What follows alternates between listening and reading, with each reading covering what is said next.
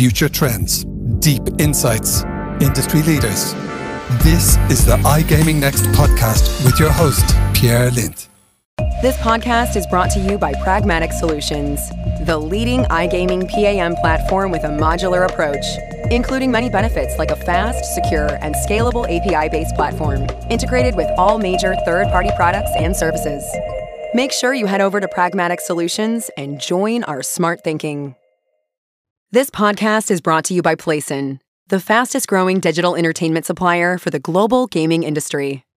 Operating across 20 regulated markets and with more than 140 partners worldwide, Playson's diverse portfolio of enthralling casino games, captivating tournaments, and promotional tools are proven to maximize player engagement and retention. To find out more, visit www.playson.com. This podcast is brought to you by Pragmatic Play, an industry-leading content provider of slots, live casino, bingo, and virtual sports.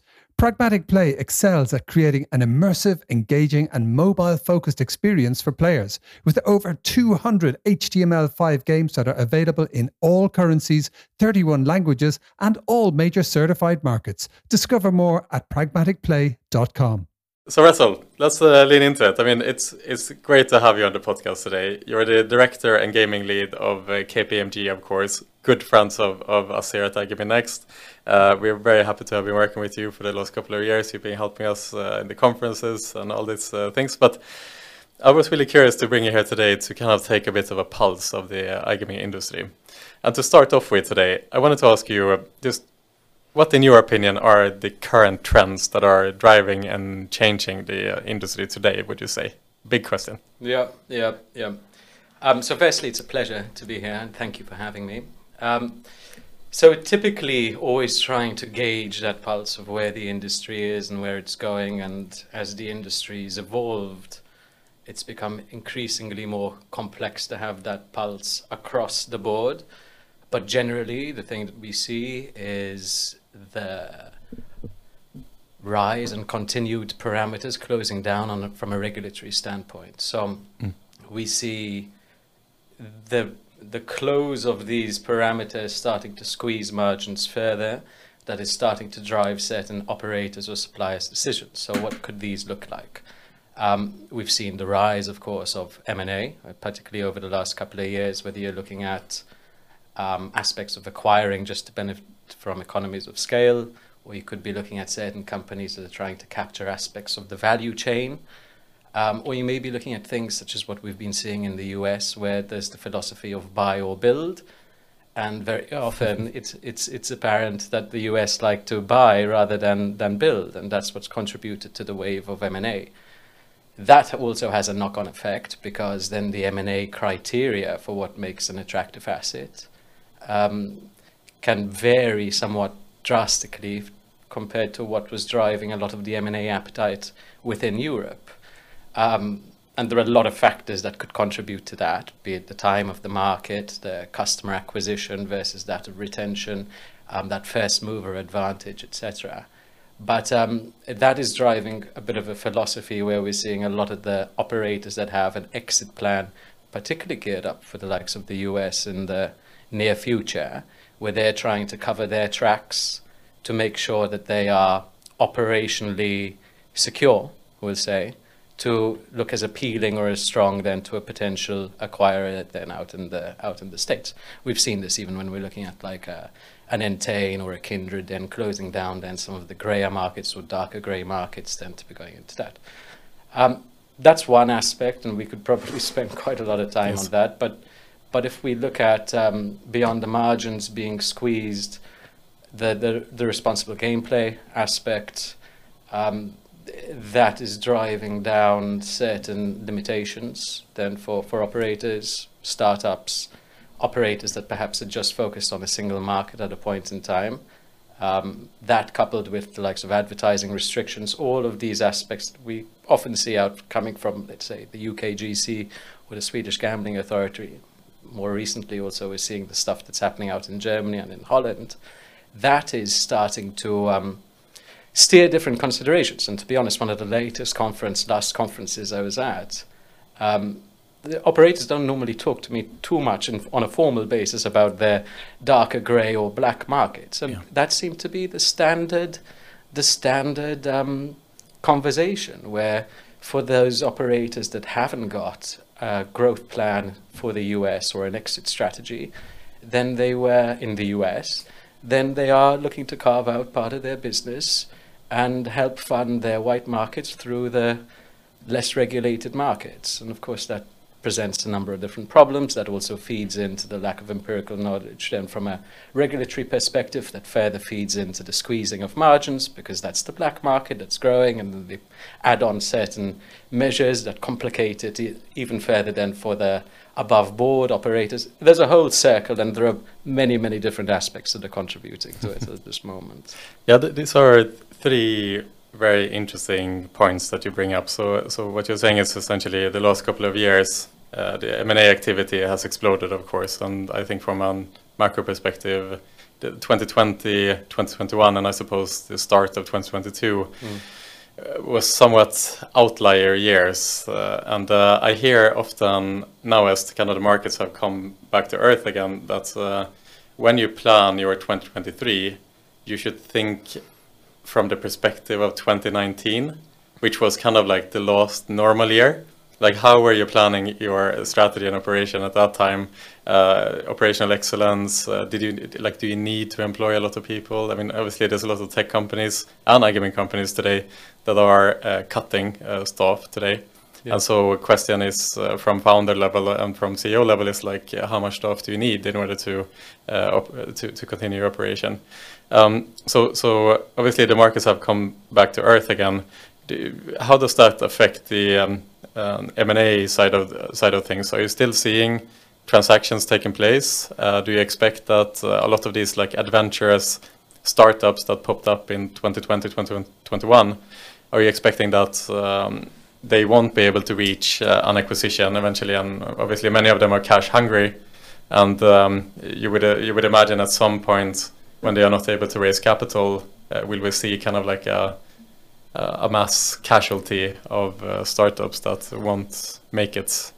So I think generally the startup scene for operators and suppliers has become, the market's a lot tougher, right, to be operating and be successful in the market today, not least because you need to be securing licenses in multiple territories.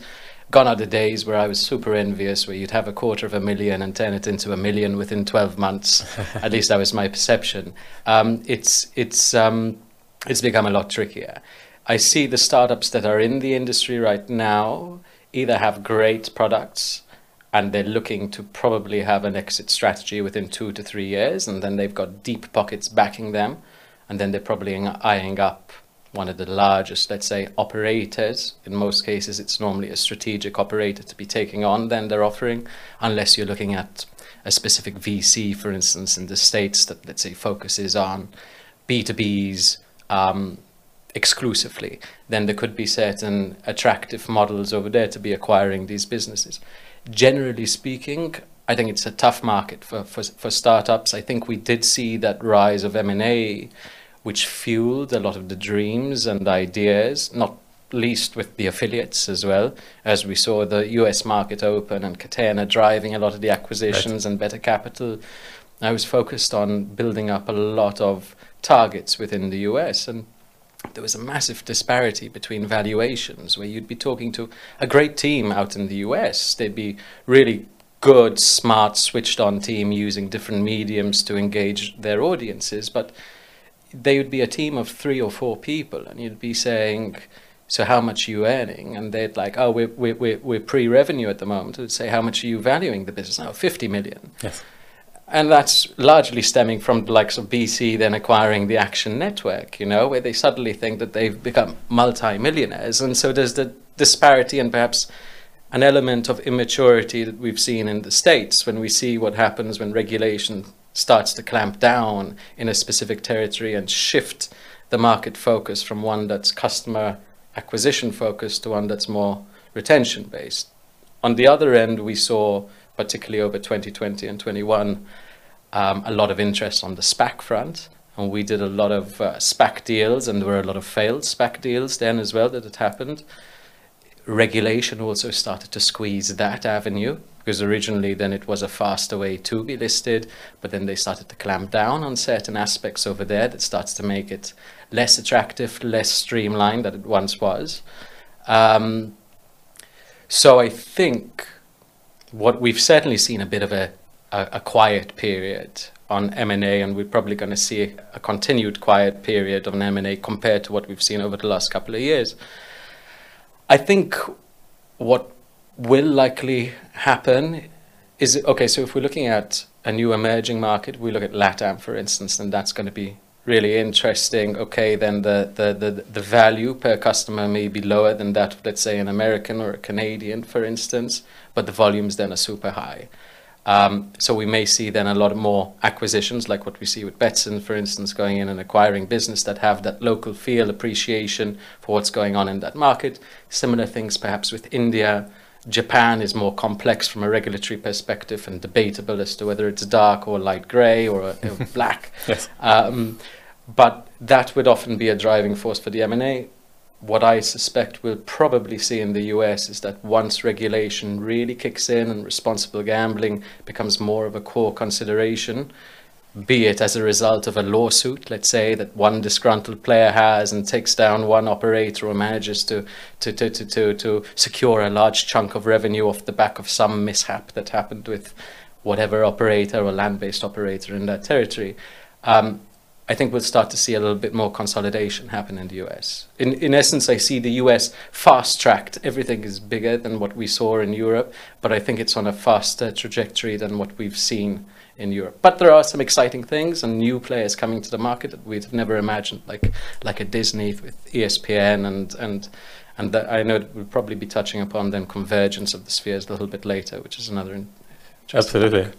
Yeah, on the note of Disney, there was this like ever resurfacing question if Disney is going to eventually enter the online sports betting vertical. And as you know, Bob Chapek, he was ousted of Disney here the other week, and Bob Iger, legendary CEO of Disney, came back, and there was one of the directors of ESPN yesterday did a panel, or the other day he did a panel where he was asked this question: what is the current state of play for ESPN entering the sports betting vertical? Because a month and a half ago it felt like it was a done deal between ESPN and DraftKings at that time, and then we haven't heard anything. Yeah.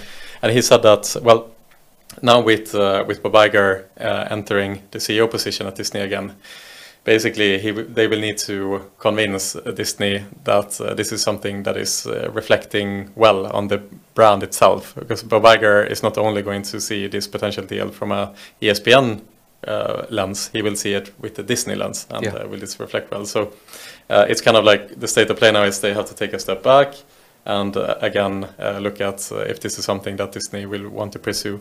But he also made it clear that ESPN is not looking to build any proprietary operations, right? They are looking to license the brand. Yeah. Is that important? Yeah. What do you think? No, I tend to agree. I mean, if we look at, so there's an association risk. I wouldn't have imagined. I typically, I know we're talking about an ESPN within Disney, but I keep on imagining like a Mickey Mouse, for instance, over there. MickeyMouseBet.com. There we go.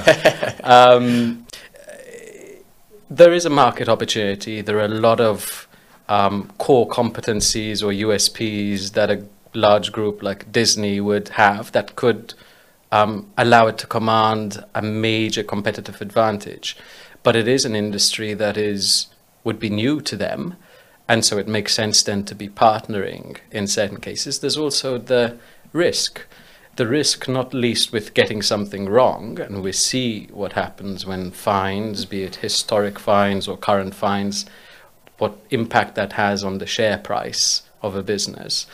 But also the US, and this is something I've been getting my head around, the way of doing business in the US is quite different to that of Europe, where my understanding is from a US perspective, their goal has been to rule out any form of criminal legacy or activity. So the checks are incredibly thorough, And you've heard the example of if you've got a scar and you haven't reported the scar, then what else are you hiding? And I've heard of a bunch of stories. Really? So there's the historic activity, which obviously needs to be investigated if they were to go down directly through the license route. That's perhaps a reason why they would choose then to partner with an existing licensed operator. Not to say that Disney has baggage then in its cupboard by any means, but there's obviously history that needs to be looked through. And the other thing is, it's game theory, isn't it? It's can they afford to be building something which may be more cost effective, but they need to be hiring those people, and that's going to take a lot of time. And many people consider the opportunity in the US to be securing that marketplace today and perhaps yesterday, you know. So I can understand what their kind of stance is and what they're trying to do. I think it's going to be really exciting to see what other parties similar to the Disneys of this world are going to be doing, and I think these are going to be the movers and shakers going forward. For sure. I mean, staying on the topic of the US, currently there are the big four, say the big four players in the States that together have something like some ridiculous amount of market share, like 80+% together, right? Whereas in Europe it's very different. You have hundreds, potentially thousands of different brands that are sharing the piece of the pie here. Do you think that it will remain like this in the US, that it is a market for the giants? We have potentially Fanatics entering the game and ESPN down the line, but fundamentally is the market only for the big players? And then finally as well, we also start seeing victims now as well, right, with Carousel Group folding the other week, unfortunately, and Fubo TV as well folding as well. This almost plays in more and more to the narrative that the dust has settled and these four giants are kind of the rulers of the market. So. I mean, I think the US is an incredibly expensive market to be entering and to be operating successfully within. So when we talk about the big four, what are the real profits that are being seen today? And if we use the same measurement that we measure successful European-faced operators with, I'm not seeing, at least I haven't seen, that same degree of profitability in the US yet. So I think it is a bit of a wait and see and hope that once the market stabilizes a little bit and the rest of the states open up and perhaps the other verticals start to become more widely regulated, that there are other avenues.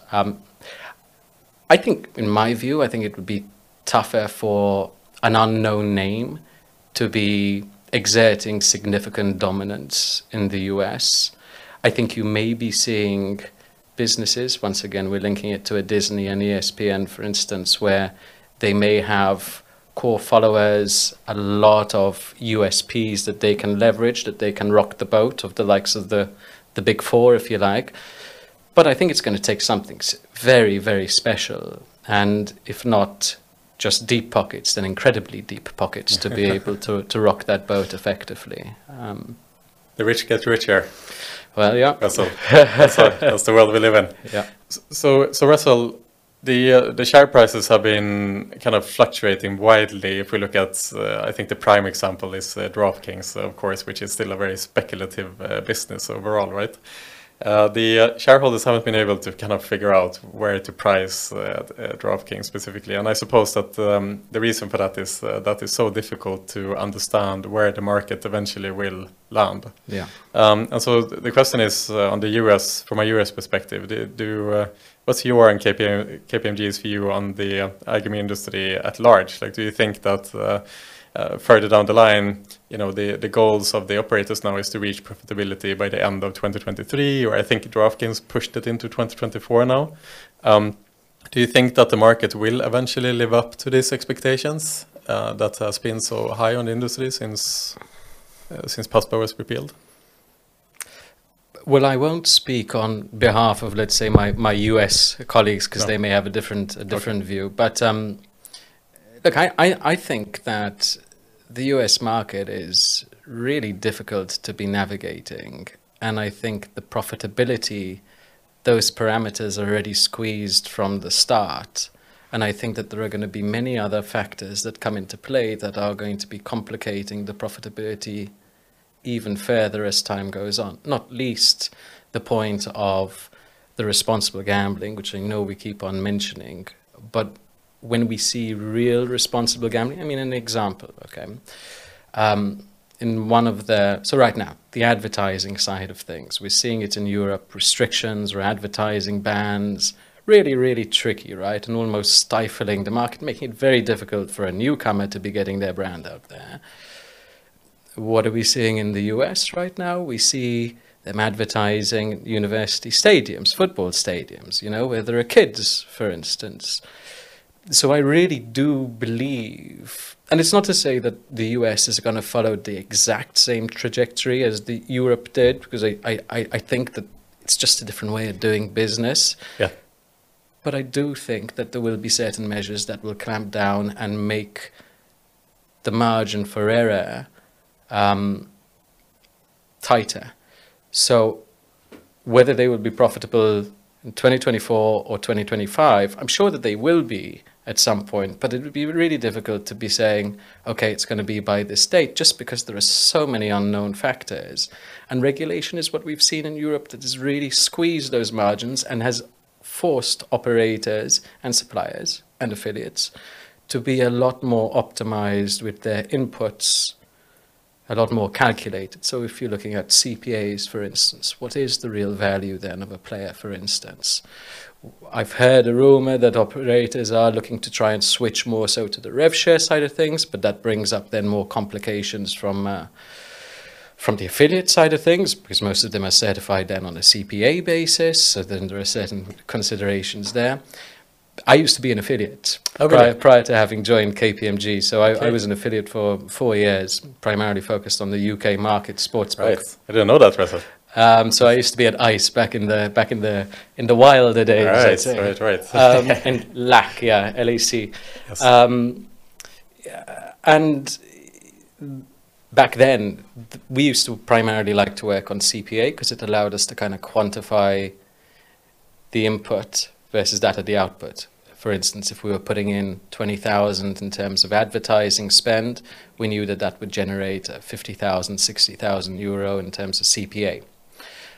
It's far harder to be doing that on a rev share basis, but it's a lot more sustainable, right, from an industry perspective. So you'd see today, and shortly after, I'm going back even 2012, where a lot of operators were pushing for the rev share just because they ride the same wave, well, you ride the same wave as they do, essentially. And it's a calculated risk. So when you see cases where an operator may be offering an extortionate amount of money to an affiliate for a CPA, be it on a casino basis or a sportsbook player, there has to be a science in understanding what is that ARPU, for instance, of that actual player, that calculated amount, beyond that of just saying, yeah, we got 10,000 players this year for March Madness, for instance.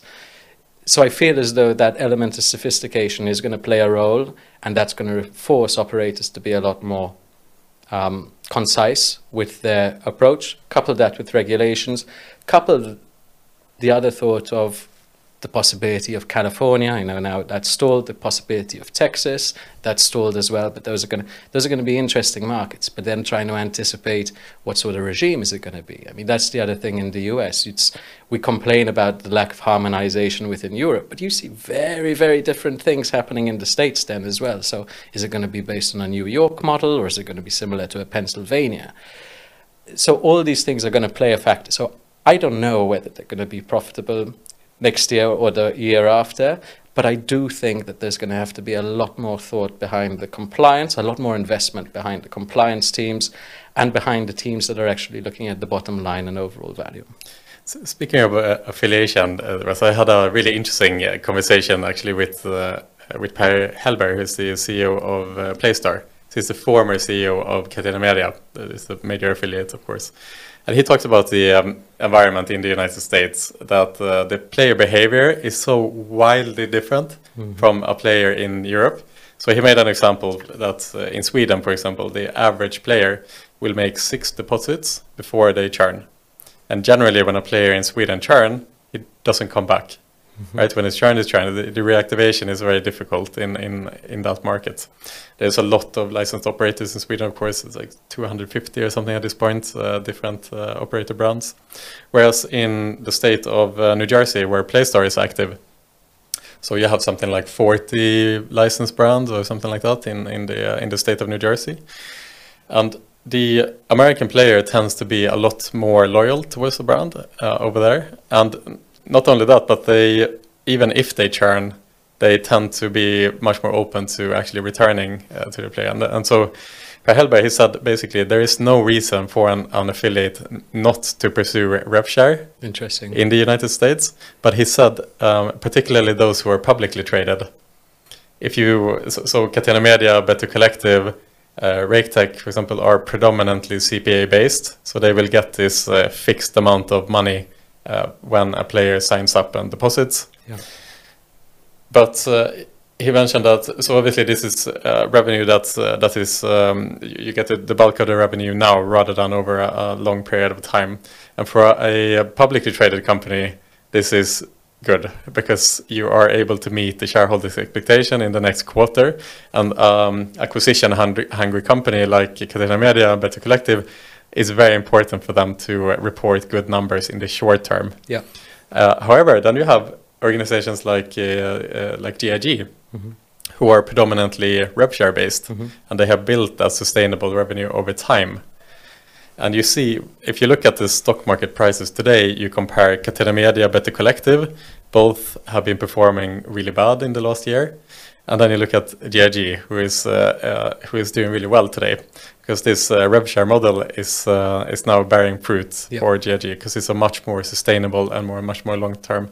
And so, if the American player generally tends to play a lot longer and deposit a lot more times before they churn, then obviously the rev share deal becomes much more lucrative than the kind of short term CPA deal. Yep. Yeah, that's how he summarized it. It makes a lot of sense, and I know that there has been a focus over recent years, even just looking at it from a European perspective, where operators wanted to shed or reduce the amount of reliance that they have on affiliates. I mean, back in the days, and I wasn't one of the first affiliates. I was there in 2009, but even back then there were people who were just on the lifetime value of the player. So there are people just lying down on a beach, relaxed. They've made their money, with their traffic that they sent through in 2006, 2007, and the operator is obliged to be paying them the rev share for the lifetime of that particular player. So there goes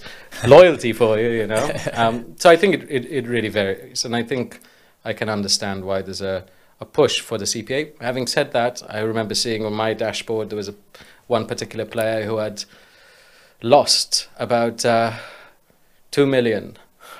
This pre-responsible gambling. But about 2 million.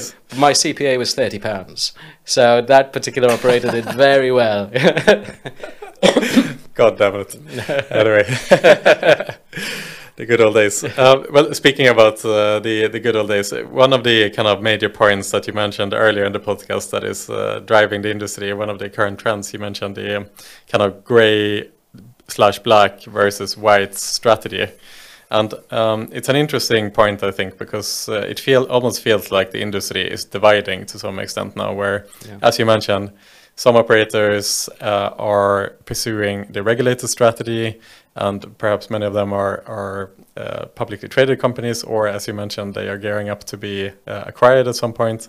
And then you have the other part of the market where I think in maybe the last 1.5 years, 1 year or something like that, it really feels like a lot of operators that were welcoming to regulation in like 2018 when Sweden regulated and the assumption was that more European countries would be regulated. It was many operators who welcomed the regulation at that time, but then it turned out that a lot of the regulated markets became unsustainable, essentially. Yeah. So many of these operators, it feels like they are dancing on the line today of profitability. Some of them are even losing money and so on. And so the only choice for them is to basically turn towards the gray and the black markets. If you follow that, like if you go down the line in the next coming years, what do you how do you think this will play out? Because the grey market, to an extent, I mean, it's limited, and how long can operators sustain themselves for before there is action? So I think you're spot on, and I make a bit of a classification between the grey. So I do split between light grey and dark grey and then black. And it's as you say, yeah, there are a lot of operators that are saying this is no longer sustainable for us. So it's a bit of a vicious circle. So because of the regulations or restrictions, we're talking about the operators, like you said, who were once regulated or excited to be entering then that white market, found that it's no longer as sustainable, or they cannot be competing to the same degree as an operator that has deeper pockets and can be benefiting from economies of scale. So they are focused more on those darker markets, the turkeys, for instance, which is a black market, and coming up with, let's say, creative ways of being able to target that market. And I don't see that trend stopping. I see it increasing, even amongst affiliates. There are a great deal of affiliates now that are supporting then the marketing efforts of many of these operators. Sprinkle a bit of crypto then as well on that, and that's a way then to facilitate certain payments and be able to entice some VIPs to the picture. I think so I don't see it stopping. I see it continuing, at least for the foreseeable future. My fear is that it's the black market, and let's call it black market or legal market in general, that is feeding a lot of the concerns from, let's say, a political or a regulatory perspective. Because if you look at Sweden, for instance, right, and you're looking at a regulated outfit that's working within the parameters, then they are doing everything that they can. Sure, there may be a fine from time to time. Normally they're historic fines, and they would have improved then on their processes or policies since that 2-year stint, and then it would have been made public a week ago, let's say 2 years on. But it's the other operators that are potentially causing or fueling the lack of unsustainable regulation as a result of their kind of wider parameters that they're working within. And then you wonder, what is a regulator going to be doing to clamp down on that? Because if they can clamp down on offshore operators or operators that are explicitly prohibited from targeting that market, then that should be a rosier future for those white operators, if you like. But you can't be closing it down. Even, I mean, there was a research thing then, even from a crypto standpoint, where the UK Research Institute found that the majority of operators in the UK that are accepting crypto illegally aren't carrying out any form of KYC. They aren't carrying out any enhanced due diligence. They're just validating off the back of an email. And what are the regulators going to do? They can't be going and switching off the funds. So it's a market that's essentially a grey area, and they're not having any self-regulatory measures or anything like that, which spells bad news for those regulated bodies, because the gambling industry, whether you are trading in the legal or in the illegal or partially legal, that's going to have one bad apple or potentially bad apple. I feel as though it's going to have a unfortunate effect on the industry at large, and that's what shifts the needle on public perception. Yeah. I think it was stake.com that was in trouble now in the UK media, because one of the reporters had deposited money at stake, sending in a picture of a chewing gum as their like KYC picture, and it was approved. That says all, I suppose. I mean, it's an interesting point as well, and if the kind of tier 2 operators have had difficulty now to navigate this regulatory landscape, and the only way for them is to turn grey, is there a path for them to pursue a more sustainable strategy towards profitability? For example, do we need to see consolidation between the tier 2s? Like, what if some of the tier 2s here in Malta that are struggling, for example, would just band together, merge, and create one bigger operator? Like, I don't know. Like, what is the way out of this? It used to be a thought I used to have. If you're looking at tier 2 or mid-tier, and then they band together and then have deeper pockets, leverage the technologies.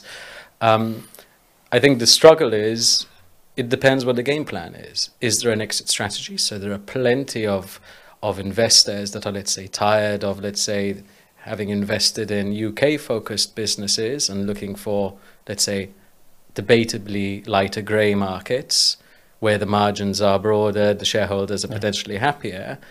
But it comes down to the game plan. Is the game plan to be carrying on seeing growth organically within those markets without an exit strategy or a short or medium-term exit strategy?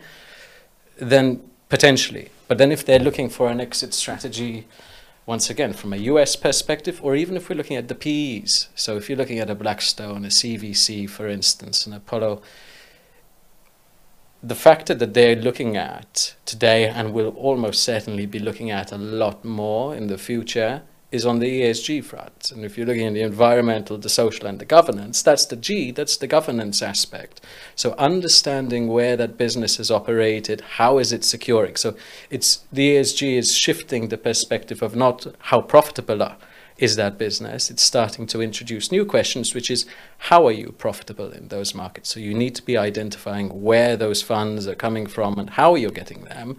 And if you can articulate them in a sustainable manner, then that's going to improve the value of your business. So these PEs are saying that in order to balance out some of their green stocks versus brown stocks, if you like, then they need to be focused on sustainable businesses. And if you look at the gambling sphere, which can sometimes be considered to be a sin stock, then they need to be looking at the good aspects that that business has, the kind of almost net positive impact that that business has, to be upping its own overall ESG score. Otherwise, it will bring it down, which will make it less attractive. And the other aspect is even from a capital markets perspective. It's today already, before CSRD comes into play, we're seeing a 14% increase on EBITDA multiples. That's today for those sustainable businesses. So I think banding together is interesting. I think it would be a really complicated shareholder structure and a lot of shareholders.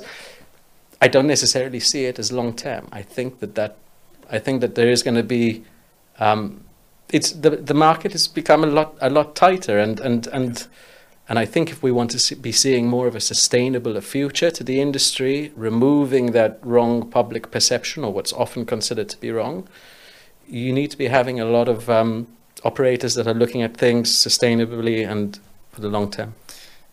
Can the industry be ESG friendly? I mean, I spoke to your friend Stephen Myers here the other week, and we had a long discussion around ESG and iGaming specifically.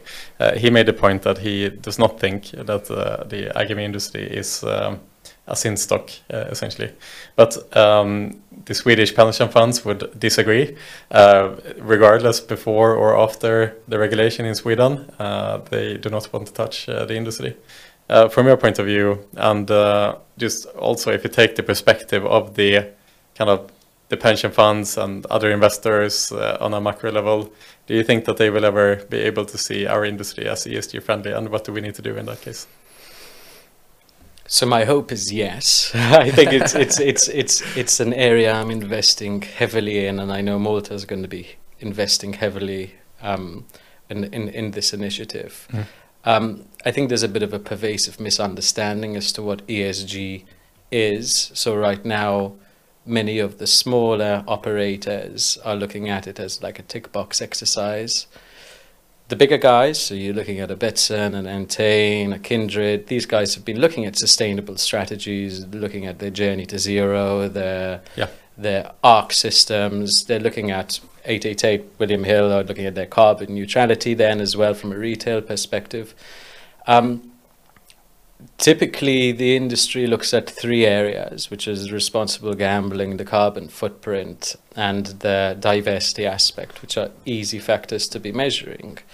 But there are far more areas that industry could be shouting about or capturing, because it's easy to say ESG is going to be great and there is going to be strategic appeal, but right now there are question marks as to how it should be measured, how it should be voiced. Right now you can't be how do you compare Kindred's journey to zero with that of Entain's ARC system, for instance? There are different measures. Yes.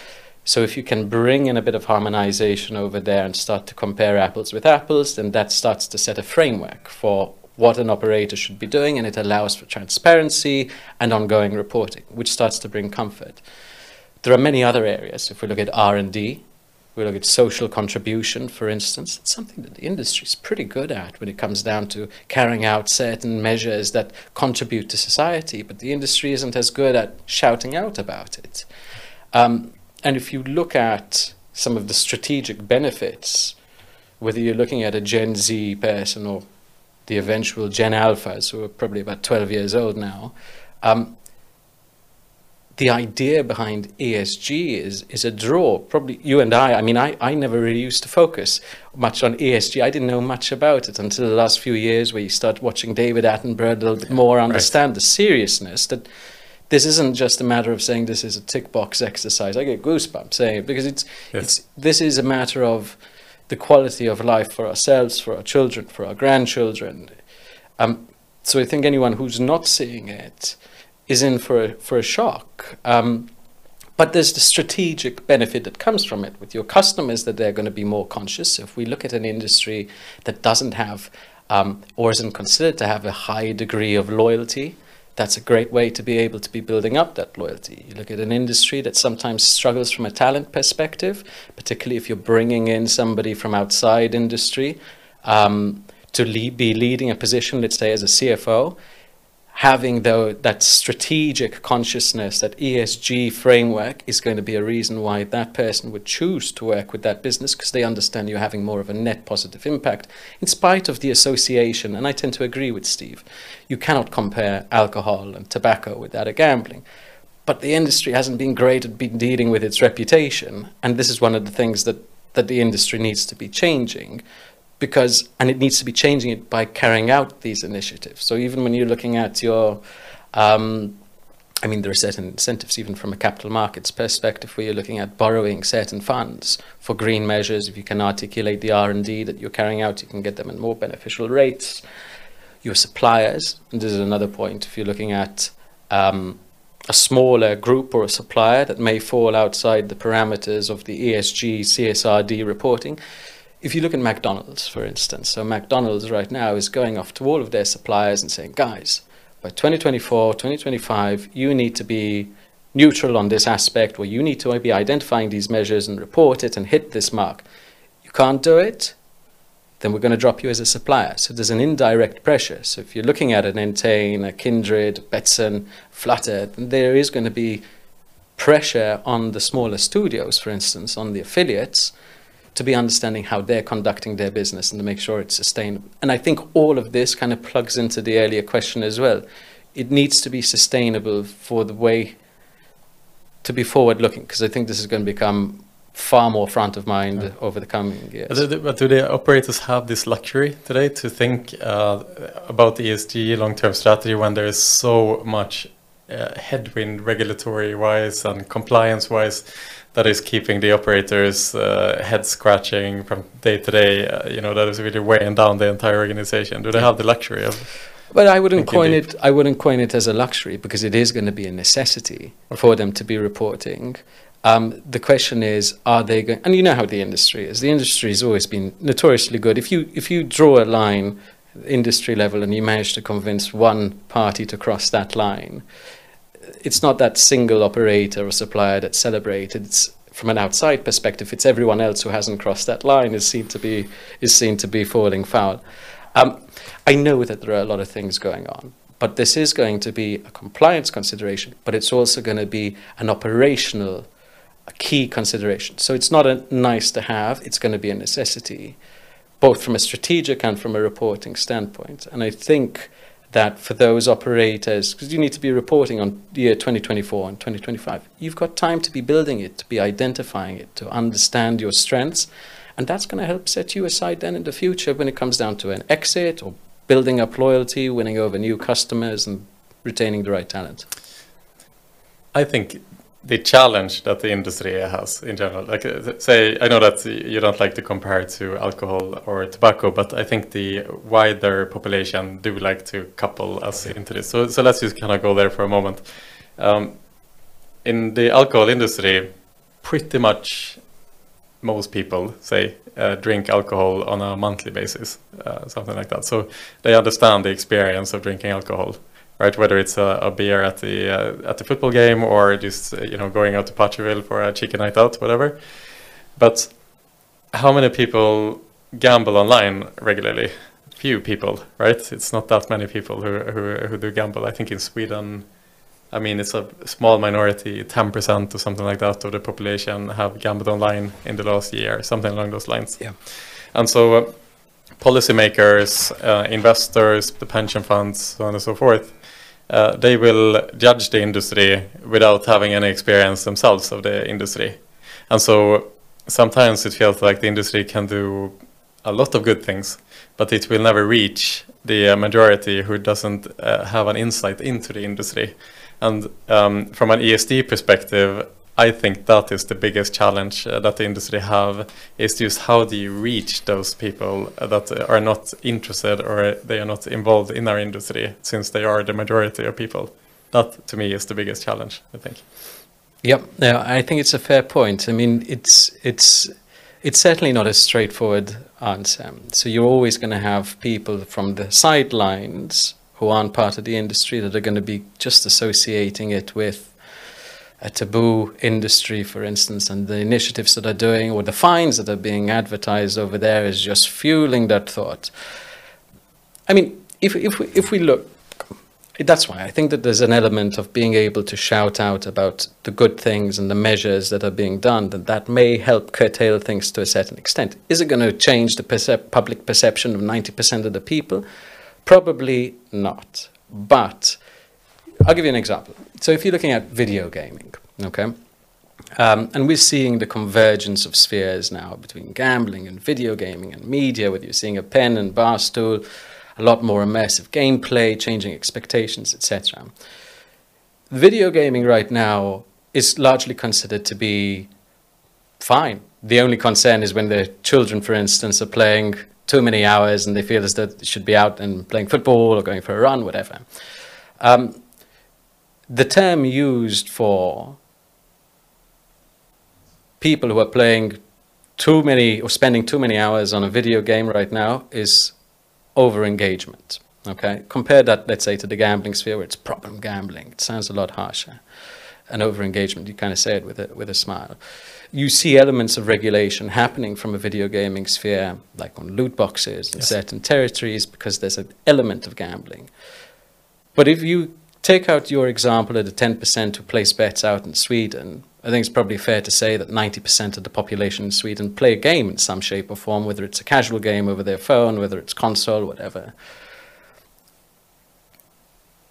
I think that this is going to be a key area then going forward. And I had asked a question to a large group, and I had asked them, have you ever had a player? Remember, there's no real money betting or anything. Yes, there may be some in-game purchases, but there's a great degree of game mechanics that encourage somebody to keep on playing over there. There's an element of addiction that's widely unknown, but considered to be widely acceptable. Yes. And I had asked them, have you ever had a threat of suicide case stemming from one of your players, expecting them over the last 2 decades to turn around and say, oh yeah, we've had one, like, for instance. They said, yeah, we get a couple a week. And that blew my mind, because that showcases that, yes, it's video gaming, but there are some deep, deep areas that are unseen, just as in the case of the gambling side of things, where there are some areas and perceptions that are believed to be perceived to be seen or something. And that's why I think that, to go back to the original point, being able to vocalize certain points, and that's why I love Kindred's, let's say, Journey to Zero, because they've committed to something. Nobody really believes that they're going to be able to actually hit that target, but they've committed, they've pledged to it, and they are reporting on it in a transparent manner. Right. And I think this transparency is the key thing. It's that truth. It's that being open to be saying, this is our goal, this is what we aspire to be, and we're going to be committed to reporting about it. And I think that something like that can help change public perception if they can be hitting then the right eyes.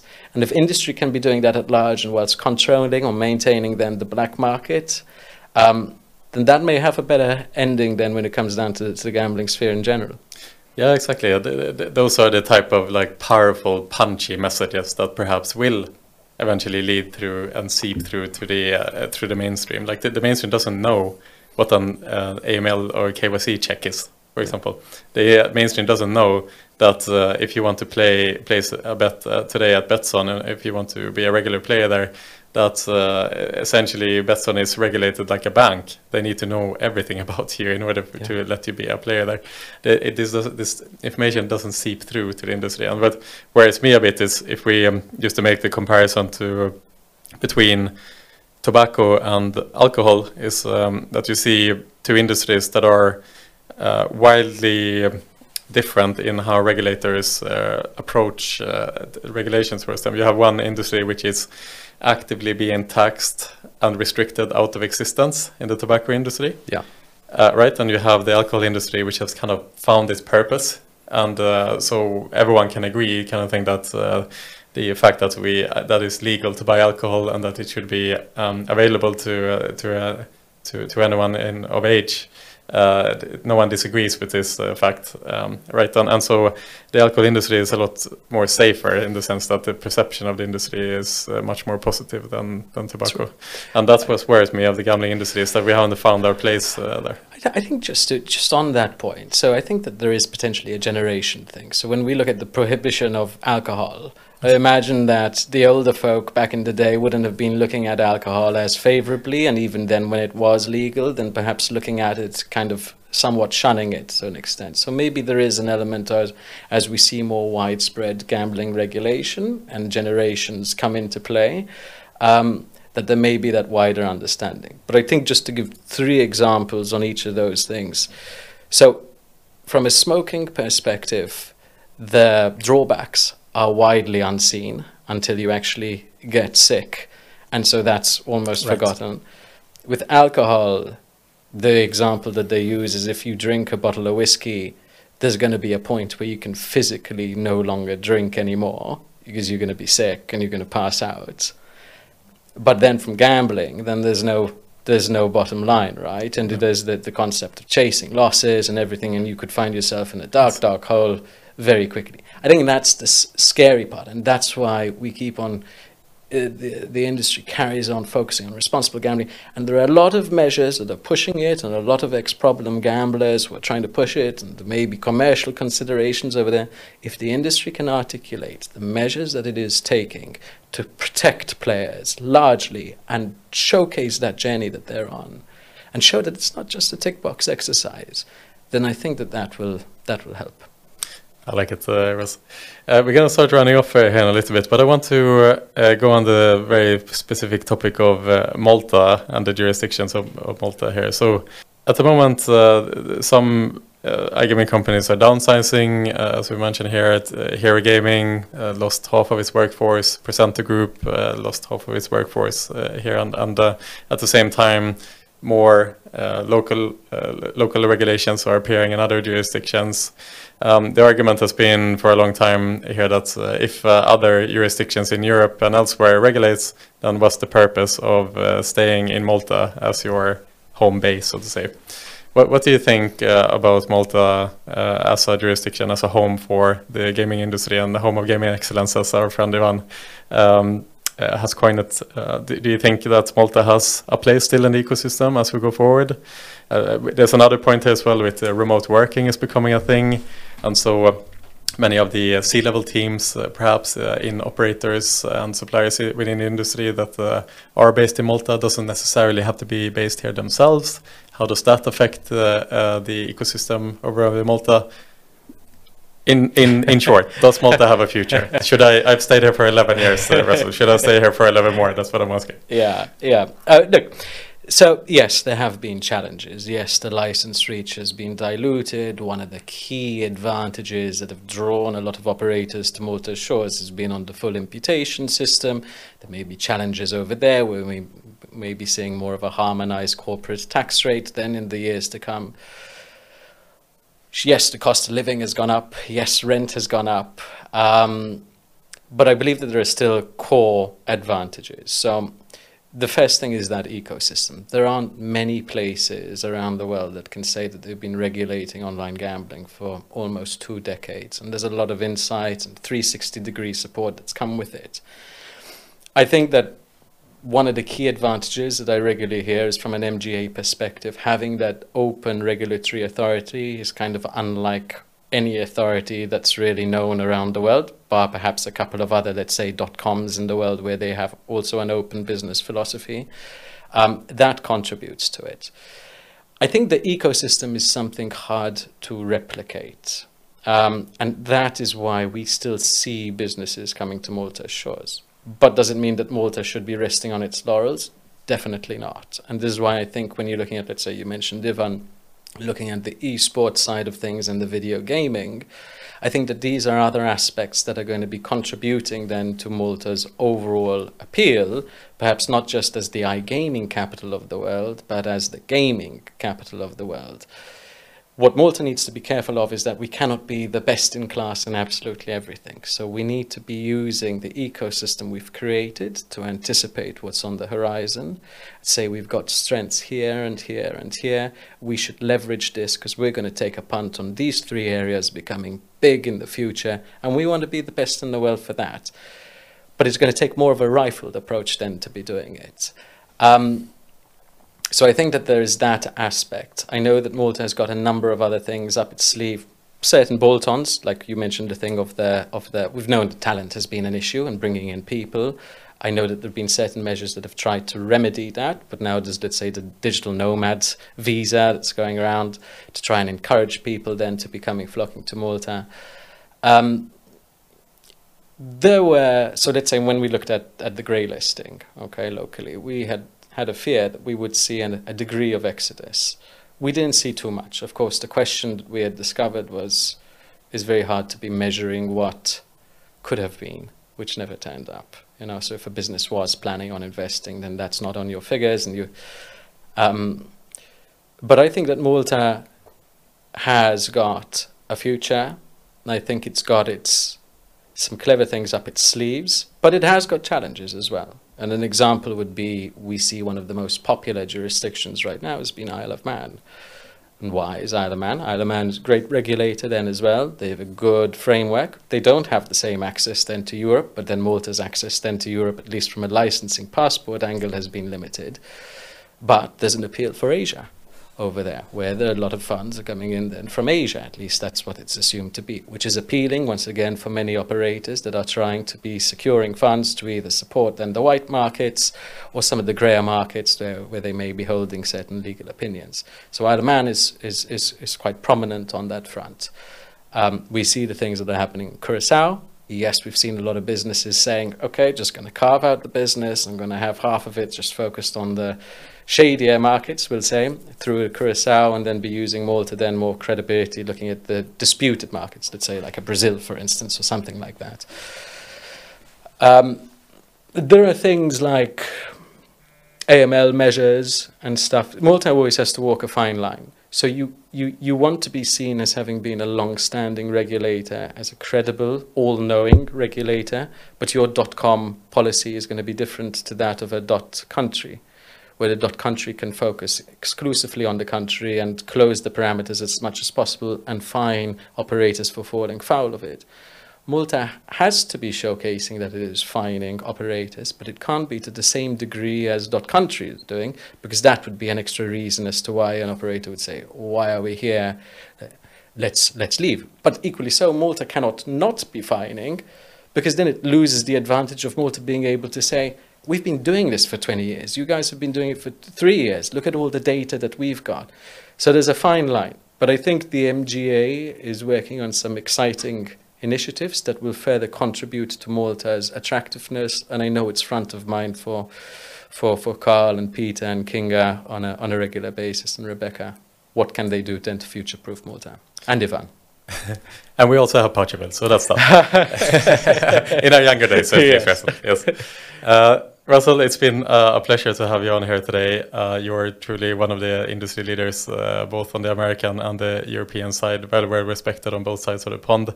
Thank you so much for giving me your time today. And by the way, I'm looking down at my notes here. We went through, I think, 3 out of like 15 points today. Time is just absolutely rushing by, but that hopefully means that I'll have the pleasure of having you back here soon. It was a real pleasure. Thanks so much, Pierre. Thank you, Russell. Cheers.